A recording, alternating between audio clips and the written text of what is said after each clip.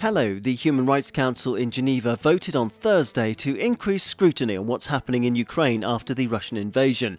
In addition to that story, we'll be heading to Afghanistan for the latest alarming UN assessments on food insecurity there, to the occupied West Bank after the killing of Al Jazeera journalist Shireen Abu Akleh, and to DPR Korea, where the World Health Organization is committed to help stop the spread of COVID-19.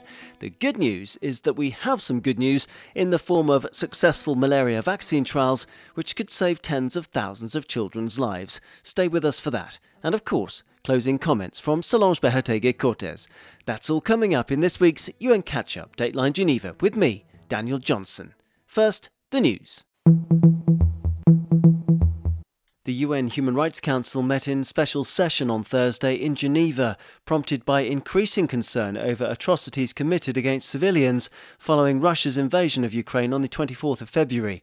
A mounting number of reports and testimonies point to possible war crimes in Ukraine, particularly in areas controlled until recently by Russian forces, said UN High Commissioner for Human Rights Michelle Bachelet. These killings of civilians often appear to be intentional, carried out by snipers and soldiers. Civilians were killed when crossing the road or leaving their shelters to seek food and water. Highlighting the latest harrowing findings of UN investigators in the Kiev and Chernihiv regions, Ms. Bachelet told the forum that 1,000 civilian bodies had been found in the Kiev region alone. Some had been killed in hostilities, but others appeared to have been summarily executed. In Afghanistan, more than 19 million people face acute hunger. That's 1 in 2 people in the country, UN humanitarians warned. Amid continuing restrictions against women and girls, many Afghan families are even less able to help themselves. Here's Anthea Webb, the World Food Programme's Deputy Regional Director for Asia. In any situation where such an important portion of the population that women represent are unable to go to work, both because they've lost their jobs or because they are afraid to leave their houses or because of newly imposed restrictions, that is bound to have a disproportionate effect on a family's ability to feed themselves. Even before the Taliban takeover last August, drought triggered dire food insecurity across the country. And although a food emergency has been averted, more than 20,000 people in northeastern Ghor province are facing catastrophic levels of hunger. So far this year, the World Food Programme has reached more than 16 million of the most needy people in Afghanistan, making it the world's largest humanitarian food operation. UN Secretary-General Antonio Guterres has added his voice to international condemnation of the killing of Al Jazeera journalist Shireen Abu Akleh in the occupied West Bank.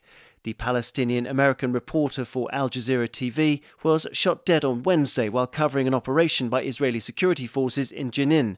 She was a veteran reporter and wearing a protective vest that clearly identified her as a journalist. There is uncertainty about who fired the fatal shot that killed Ms. Akleh. Journalists at the scene reportedly disputed an Israeli account that Palestinian fighters may have been responsible. To North Korea, also known as DPRK, where the UN Health Agency has said that it is committed to help the country respond to COVID-19 after its first declared infection was reported in the media on Thursday. Responding to UN News, the World Health Organization, WHO, said that it was in touch with the authorities but has yet to receive an official report from the country's health ministry after reports that the highly contagious Omicron variant has been identified. Dr. Edwin Salvador, WHO representative to DPR Korea, said that the UN agency had supported the country in developing its national preparedness and response plan for COVID-19. With partners including UN Children's Fund UNICEF and Gavi, the Vaccine Alliance, WHO also supported DPR Korea's COVID-19 vaccine deployment plan. The headlines there. Now, as far as good news goes, there's not a lot of it about these days, although this week we do have something to put a smile on your face.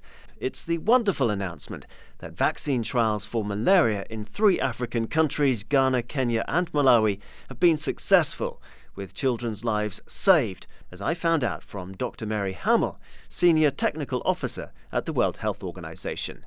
Here she is now.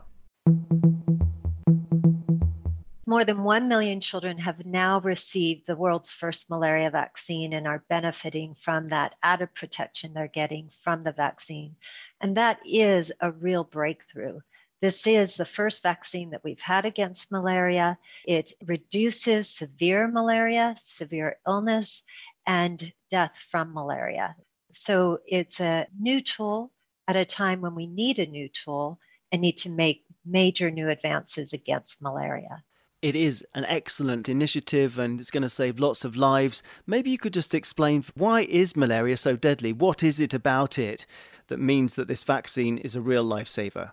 Many people don't know that malaria continues to be a primary cause of childhood death worldwide, with the majority of those deaths happening in sub-Saharan Africa. Every year, almost 500,000 children die from malaria. That's a tragic, huge number of children from a disease that's both preventable and treatable. But the problem is that malaria progresses very rapidly. From the time of first fever to death, it could take just 24 to 48 hours. And this is why prevention is so important. Many parents can't get to a facility that could adequately treat malaria in such a short time period. So this vaccine is one of a handful of tools we have to prevent malaria. And when we layer those tools, because none of them are 100% effective, we can see some really important impact and reductions in malaria. Thank you for that explanation. I think people might be interested to know about this vaccine, a bit more about it. And is it safe? So this vaccine is safe, it's impactful, and we know from the pilot implementations that are ongoing in Malawi, Ghana, and Kenya that parents want this vaccine and they bring their children in very high numbers. And we saw this even in the time of a global pandemic, that 70, 80, 90% of children when they were 5 or 6 months of age were brought in for this vaccine for the first dose.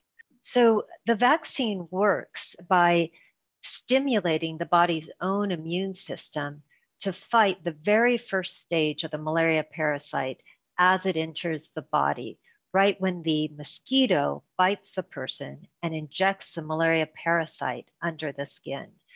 This is where the action of the vaccine and the immune response occurs before that parasite can enter the liver, develop, and come out into the bloodstream and cause symptoms.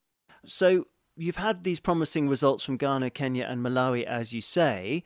Maybe you could give us a bit more of this good news. I mean, how many children could it potentially save? It's estimated that if this vaccine was rolled out across sub-Saharan Africa, as it's recommended in areas of moderate to high malaria transmission, 40,000 to 80,000 additional child lives could be saved each year. That is wonderful. And I guess the next question is, who's going to pay for this? How do countries get hold of it? We've had so much concern and real disbelief over the lack of COVID vaccines. I mean, this one is needed more urgently than ever. This vaccine is going to be supported and reach children through a global alliance called the Global Alliance for Vaccine Initiative, Gavi. And Gavi supports low and middle income countries to receive vaccines through a scheme they have that allows the vaccines to be provided to countries at very low cost. Now, there is an urgency to get this vaccine to children because children are dying every minute from malaria, but we do have a gap in supply. There's only one manufacturer. There's no other market for a malaria vaccine other than low resource areas. So it hasn't been sold elsewhere before now. So that manufacturer is scaling up their manufacturing now. And yet we know that countries want this vaccine right now. So WHO is working with the manufacturer and other manufacturers and waiting for results for the next vaccines to come forward. Fantastic. And outside sub-Saharan Africa, where's the other major malaria-affected region? Because I think you said the continent of Africa represented 90% of all cases, but that's not to say that there isn't need for this vaccine elsewhere. Yeah, there are other places with malaria. There's malaria in India, in Indonesia, in South America, and other places. Sub-Saharan Africa, where the majority of the burden is right now. But as we have more supply, the vaccine could potentially be used in other places as well.